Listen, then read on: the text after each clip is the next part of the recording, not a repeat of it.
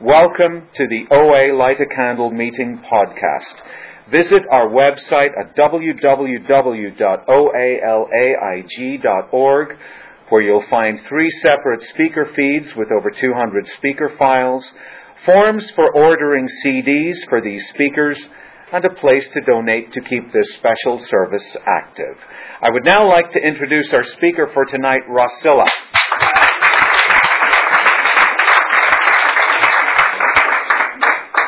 Hi, I'm Rossilla, compulsive overeater and 100-pounder. I'm going to start sending some pictures around because the one picture that's on the top, this one here, I think I was about in 7th or 8th grade. And I just look at it today and I want to cry because the eyes are so sad. And somebody told me today that my eyes just light up, and that's what my program is all about, is just keeping light, and that's what I have to do. So I'll send those. Anyhow, thank you so much for asking me to share. Lucy's not here, but I don't know why I'm so nervous. I've been speaking a lot lately, and I haven't been nervous, but tonight I am. Anyhow, I came into program June the 8th, 1991, and June the 12th, 1991 is my abstinent date. I'm coming up on 19 years, and this is just by the grace of God. I was born and raised in Vancouver, British Columbia, and yes, the Olympics are very close to my heart because I know where everything is over there. Anyhow, I'm the youngest of 3 girls born in 2.5 years, and then there was a 3-year lapse. And my father had gotten my mother a book on sex, and all of a sudden there was a 3-year gap before my brother was born. And young and innocent and stupid. Anyhow, so for some reason, when I saw pictures of me growing up, I was always dressed differently than my sisters. My sisters were more like twins, and I was like the other one. And I never understood why. And then my father used to tell me all the time that because of me, they had to get a washing machine because, they had so many diapers. He was coming home from his 2 jobs and having to do diapers. And so, it's like my fault. Like, I didn't ask to be born, but this was the blame. And I think that just kind of followed through for all the years that I was at home, because I was kind of like the beating board, and my sisters and my brother, I don't remember ever them being hit, but I was a lot. I used to have my father's handprint in bruises on my body, and I remember that so well. My sisters don't remember it though, and my brother, he was found dead about 4 years ago, a massive heart attack from being 5'3", over 300 pounds, a drug addict, an alcoholic, a compulsive overeater, and a product of my mother. But in the meantime, growing up was very difficult. We were always taught to be seen, not heard. And so, like good little children, we used to sit in a corner someplace while my parents did whatever they were doing, and we just had to sit there. And God forbid if we made a noise. Anyhow, I can remember growing up, not from the first house that we moved into or we were in, but the second one. And I remember very well because I used to walk down to this little general store. I'm going to be 64 in April, and at that time they had little markets, little general stores they called them.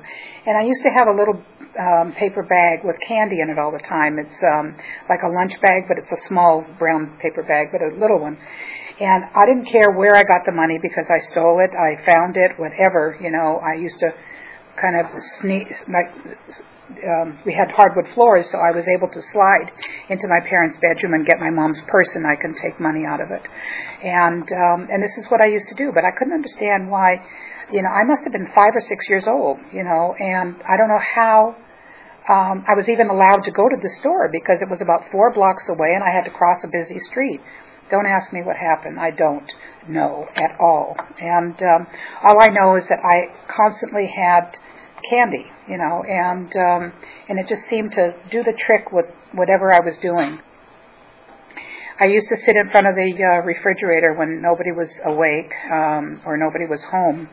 And, I was born, we were Jewish, and my mother had all the all the recipes, and she used to cook everything from scratch. And my father, we had a kosher butcher shop in Vancouver, so we got all the good stuff, and my mother was constantly cooking.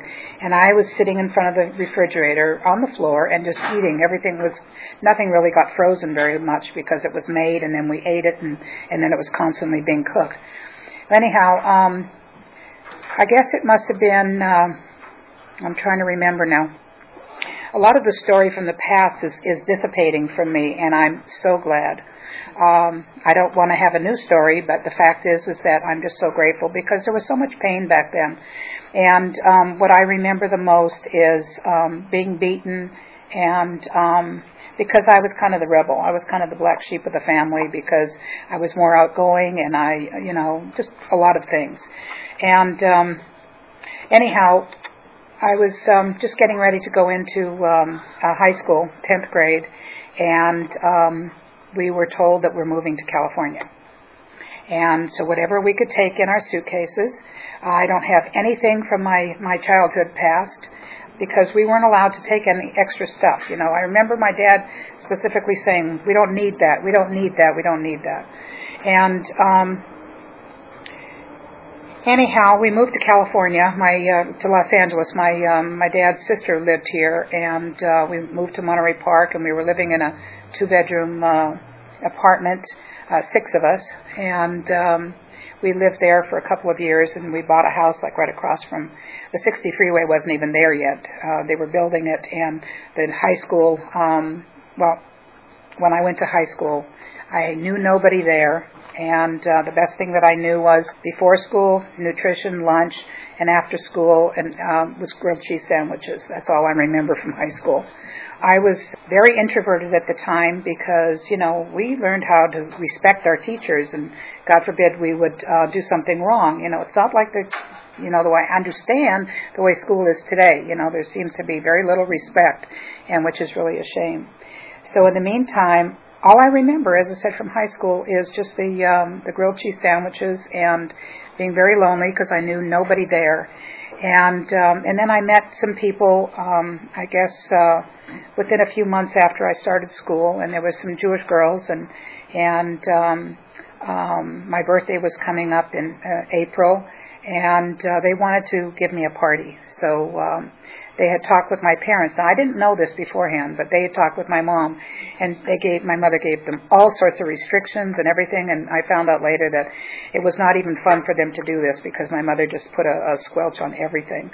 But in the meantime, that was like the last surprise party or last birthday party that I ever had, and everything else, because I hated my birthday because it was always around Passover, and my mother used to make sponge cake, and she would put, which I hate sponge cake, she would put a meringue icing on it, and she would put green, don't ask me why green, but green food coloring, and so that was my birthdays, and I just hated my birthdays. And to this day, I hate my birthday. It wasn't until I turned 50 that my kids gave me a surprise party, and I was so overwhelmed that I cried through the whole party. I never stopped crying. I even have the video, and I'm crying the whole time. I was just so overwhelmed because why would anybody do something nice for me? It's like I didn't ever think I deserved it. Anyhow, so I'm going to push forward. I was engaged in my senior year of high school, and to a 26-year-old New Yorker. I think he worked at the post office, and anyhow, my parents did everything they could to try to break this up, and including my dad took me. We went off to Canada that summer with a friend of his, and my brother, and I think my sister. I don't remember if she was there with us or not. But in the meantime, they just shipped me out to Canada to make sure that I could break off this engagement. And before we left, they talked me into breaking it off, so I did. And when we came back from Canada, I guess about 3 weeks later, I was at a party, and with a friend of mine, and all of a sudden this drunk guy starts dancing between me and this other guy, and he's just kind of really cool looking and nice looking, and he had his sweater rolled up with his hairy arms showing like that, and I remember these things. I'm exactly what he wore, white shirt and khaki pants and his beautiful khaki sweater.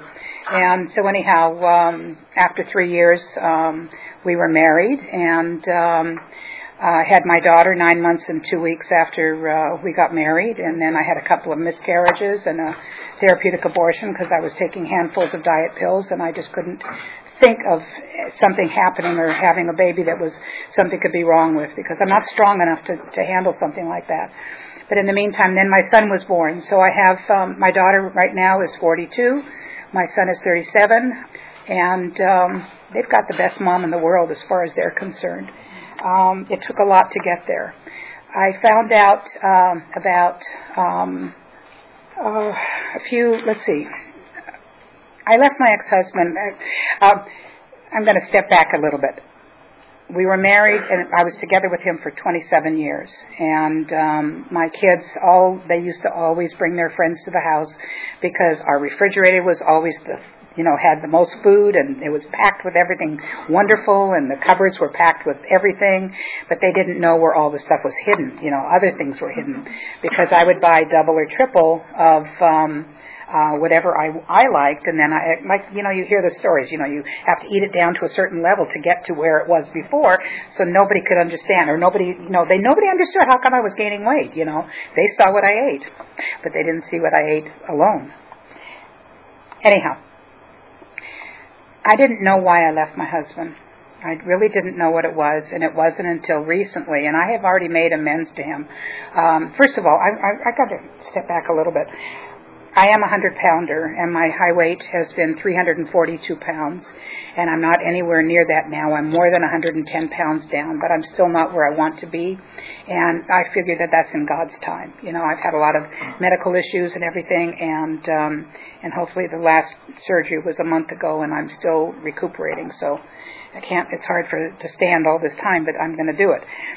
So anyhow, I made amends to my ex-husband a long time ago, and my daughter's birthday is January 20th, and I left the day after her 23rd birthday, and she's just 42 now.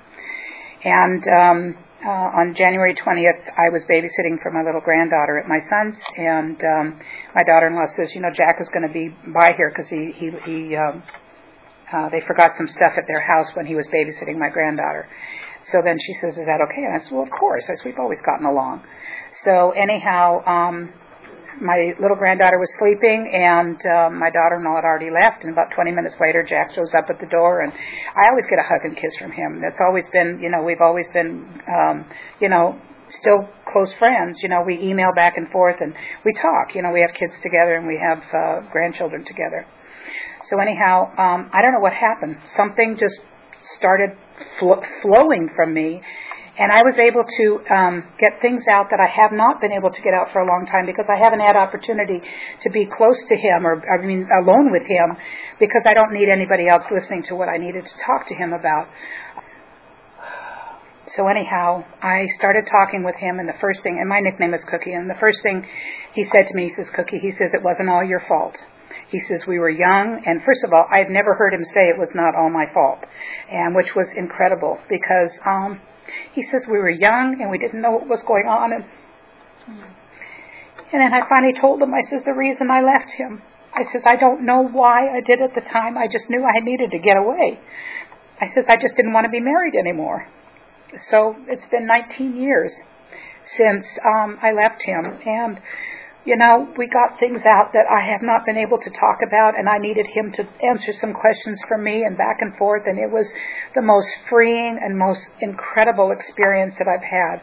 And that finished my entire 9th step from all these years of all the different ones that I've gone through, and he was the one that I needed to make the biggest amends to, besides myself, because I really damaged myself for many, many years. Anyhow, I went to my very first OA meeting many years ago. My Eskimo took me to a meeting in Whittier, in a church, a very dingy, dark room, and all I heard was the word God. And when I heard the word God, I says, oh no, my mind wasn't open enough to understand that maybe there's something else to this. I figured this is a cult, and I'm not going to have anything to do with it. But I sat through the meeting, and I think that whatever happened at that meeting, something clicked inside my head, and it stayed there. And it was many years later that I finally went into to program, and my therapist had talked me into it, and it was like 6 months after I left my ex-husband. And I left him in January 21st of 91, and I came into the program Thursday afternoon meeting at UCLA. I walked in the room, and I heard things that I never ever thought people would talk about, and I just started to cry. And I think I've cried at just about every meeting I think I've ever gone to, because there's always something. I hear somebody say something, and all of a sudden I can feel the tears welling up inside, because it just hits in such an incredible spot inside me, because I've learned to open my heart, and it's been very, very difficult. I've always been a closed person. I've always been a loner. I always tried to buy my friendships, and to make sure that I always had money to buy presents for people, and I knew everybody's birthdays and anniversaries and everything, and I would give gifts all the time, and I see that in somebody else in my family that does that all the time, and I thought to myself, I don't need to do this. If somebody wants to be around me, they're around me because of me, not because of what I can give them. So things changed when I got into program, and I was like 30 days abstinent when my therapist talked me into going into an eating disorder unit.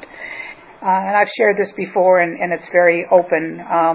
Judy Hollis ran the eating disorder unit, and I was there. The insurance would only pay for 16 days, but it was the most incredible 16 days of my life. The first thing is the day and a half after I got there, they have like the round table or whatever they call it. You're sitting in the middle, and then all the therapists are around you. And then they tell you what you have to do and what you can't do.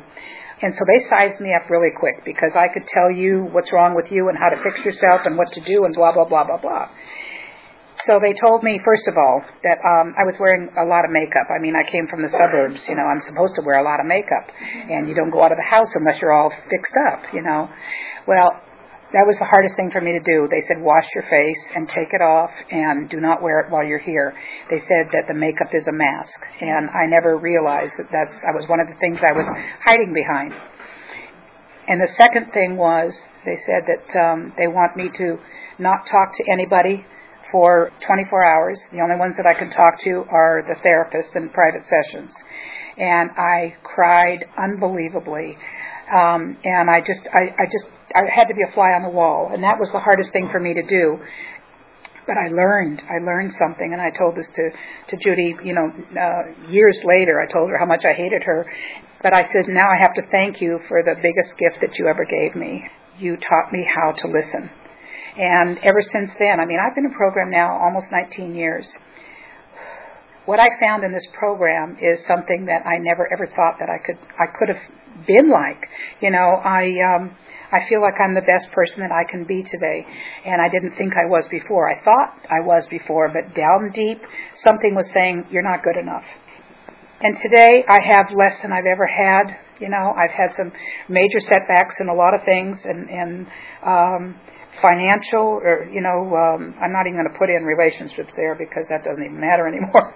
But my health and everything's coming together, and all I have to do is I just say, please, God, and I just give it all over to God. And that's what these rooms have given me. It's the opportunity to have a power greater than myself that I never knew that I had. And I really believe that from that first meeting that I had gone to, something had happened, as I said, and God's been watching over me for all these years, because I've had too many things happen to me that I should not be here today. Absolutely not, should not be here.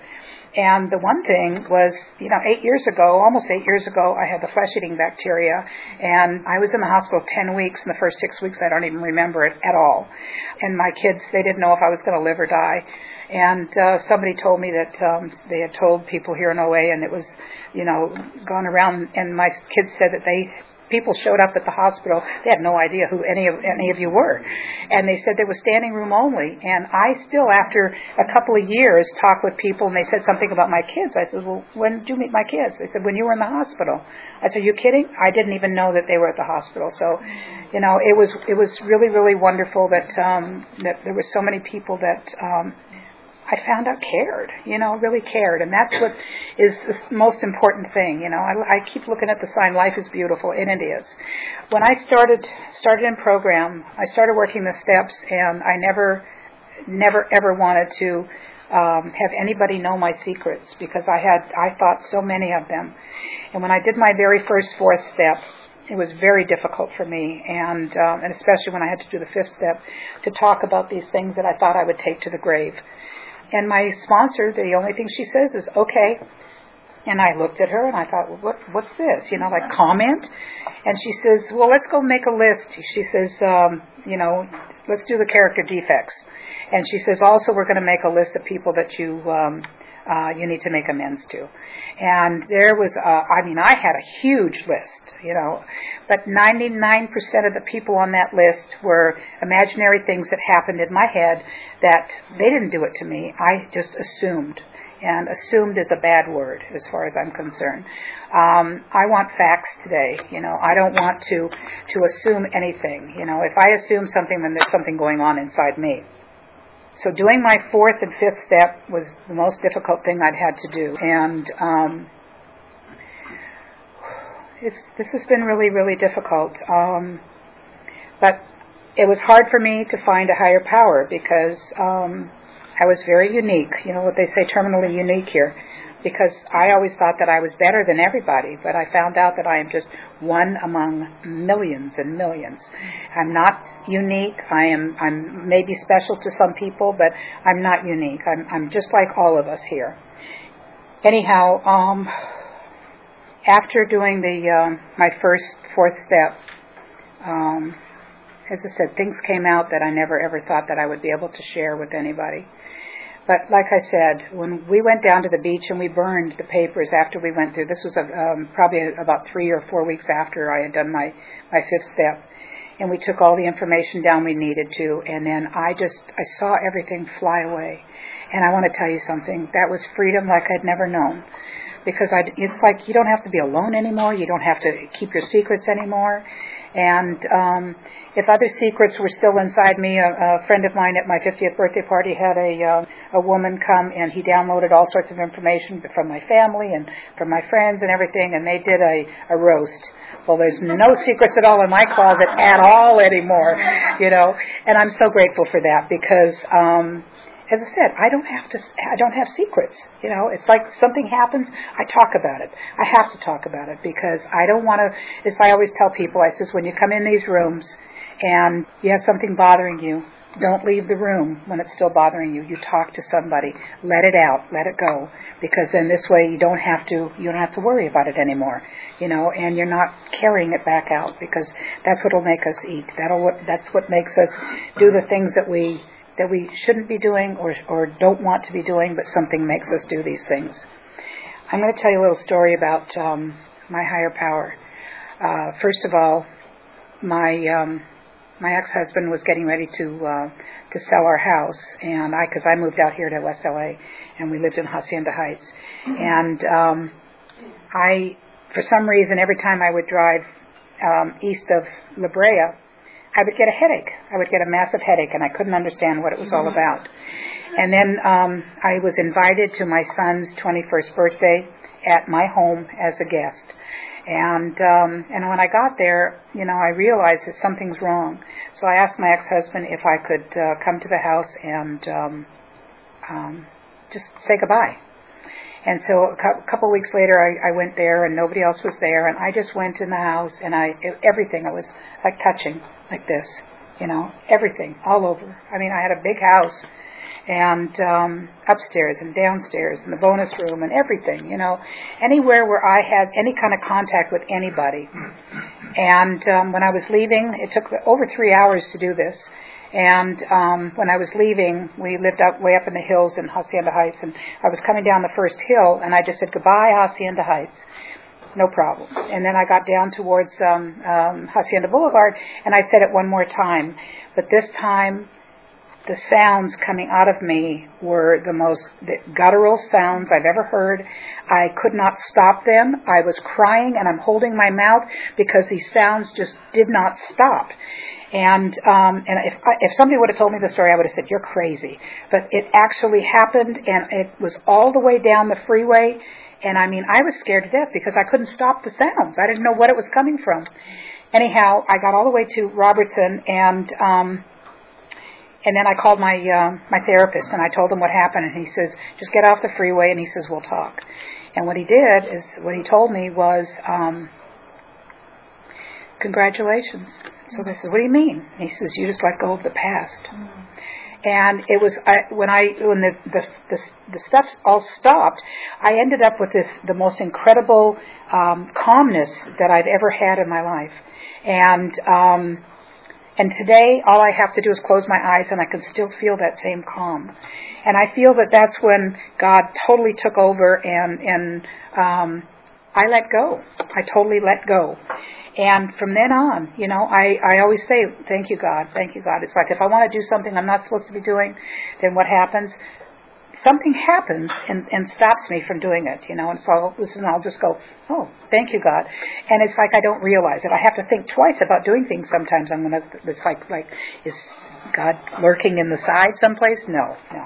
He absolutely is giving me the guidance that I need.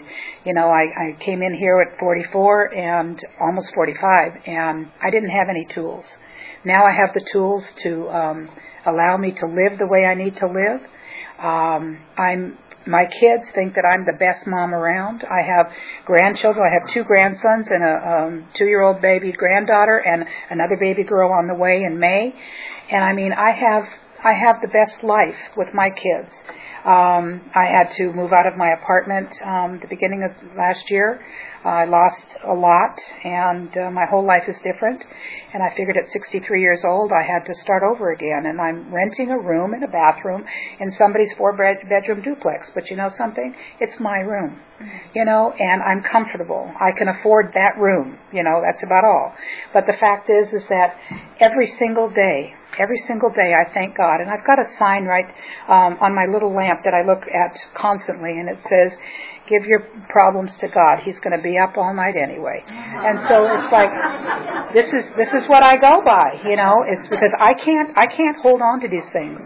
If I need to talk to somebody, either I'll email somebody or else I'll call them. And I know there's a few people that I can call late, and people can call me late also.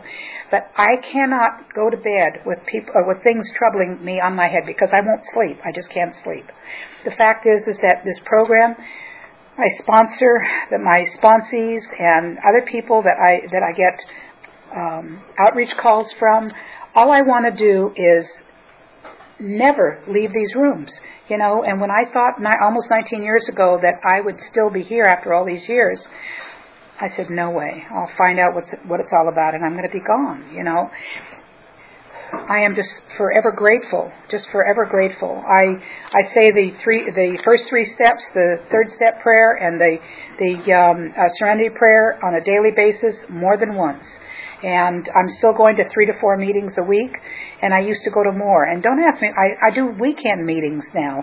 I'm not working. I'm retired, and I have the whole week to do nothing, and I go to meetings, but I don't, It's just, I found that I love my Saturday morning meeting. I love literature study meetings, and my Sunday morning meeting, and then I go to Serenity Sunday after. I like to be doing service because I need to give back. We're talking a lot about the 12-step lately, and the last couple of weeks in my Saturday morning meeting. And all I know is that in the 12 steps, it's charity and love is the tradition. I mean, the principle that is the 12th step. And I was told a long time ago that we'll love you until you can love yourself. And I never realized that I really do love myself today, and I never thought that it could happen this way. My weight is definitely not where I want it to be, but I've been wearing the same size 12, 14s for the last, 4, almost 5 years. I'm down, as I said, I was down about 130 pounds, and I think I'm up about 18 to 20 pounds, and it's okay because I know that it's going to come off. But once I get back into the gym, this year has been very, very hard for me because I've had 5 surgeries from a year ago, December, till now, and I haven't been to the gym as often as I want to, but this time I'm going back. I'm going to go back, not just the jogging in place in the water for an hour and a half, but I'm going to get on the elliptical. Things that I have, the elliptical is something I did in physical therapy, but I never thought that I would do this or want to do this. But I'm going to do it. I want to get back because one of these days I want to ride a bike in the LA Marathon. I know I could never do the marathon, but I've been telling my son I wanted to do this, and hopefully in the next couple of years. And also doing something that I never thought that I would do. I started learning. I never had a bat mitzvah, and before I left my ex-husband, I started taking classes, and I think maybe for my 65th birthday, I may give myself a bat mitzvah. And these are things that I never thought that I would do, and like, who would want to come? Who'd do this?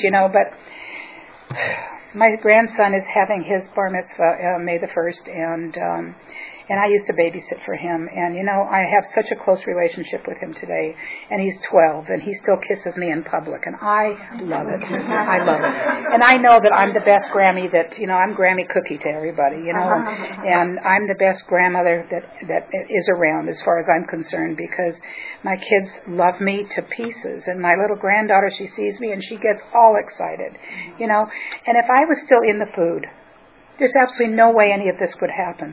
I have so much love in my life today, and all I know is that I can't keep it unless I give it away. And this last couple of weeks, I've been giving it away a lot. I've been speaking a lot. But something, it keeps me in sync with what I need to be doing right now. And I'm hoping that I've said something that can help people. The food is the problem, but my life is the bigger problem, and that's what I have to keep knowing, that I have a life beyond my wildest dreams, and I so thank Roseanne for starting this 50 years ago, because if she hadn't, where would we all be? As far as I'm concerned, I know that I wouldn't be here. In the meantime, if there's anything I can, well, I guess that's it. Thanks for letting me share. 10 minutes? All right. Well, let me tell you what I do on a daily basis. Besides the first three steps, the Serenity Prayer, the third step prayer, and I always look up. And then a lot of times I just hold my hand on my chest, and I know that God is there with me. I do the best that I can on a daily basis to be the best person that I can. And I make a lot of outreach calls. I have a lot of calls that come into me, and when I'm asked to be of service, it's like very rare do I ever refuse. And if I do, I usually turn around and I'll say, okay, I'll do it. Because sometimes I have to think twice. But I only have certain capabilities, and right now my health is not the 100%, but it's getting there. And as I said, every time I've gone in for surgery, and there's been 15 of them in the last 8 years, I always say, God, please go in and check it out for me, and if it's okay, take me in, and then bring me back out when it's time. And He's done it every single time for me, and I am so grateful for this program. I'm so grateful to you guys. And I earned my seat here, and I'm going to be here for the rest of my life as far as I'm concerned. So thanks.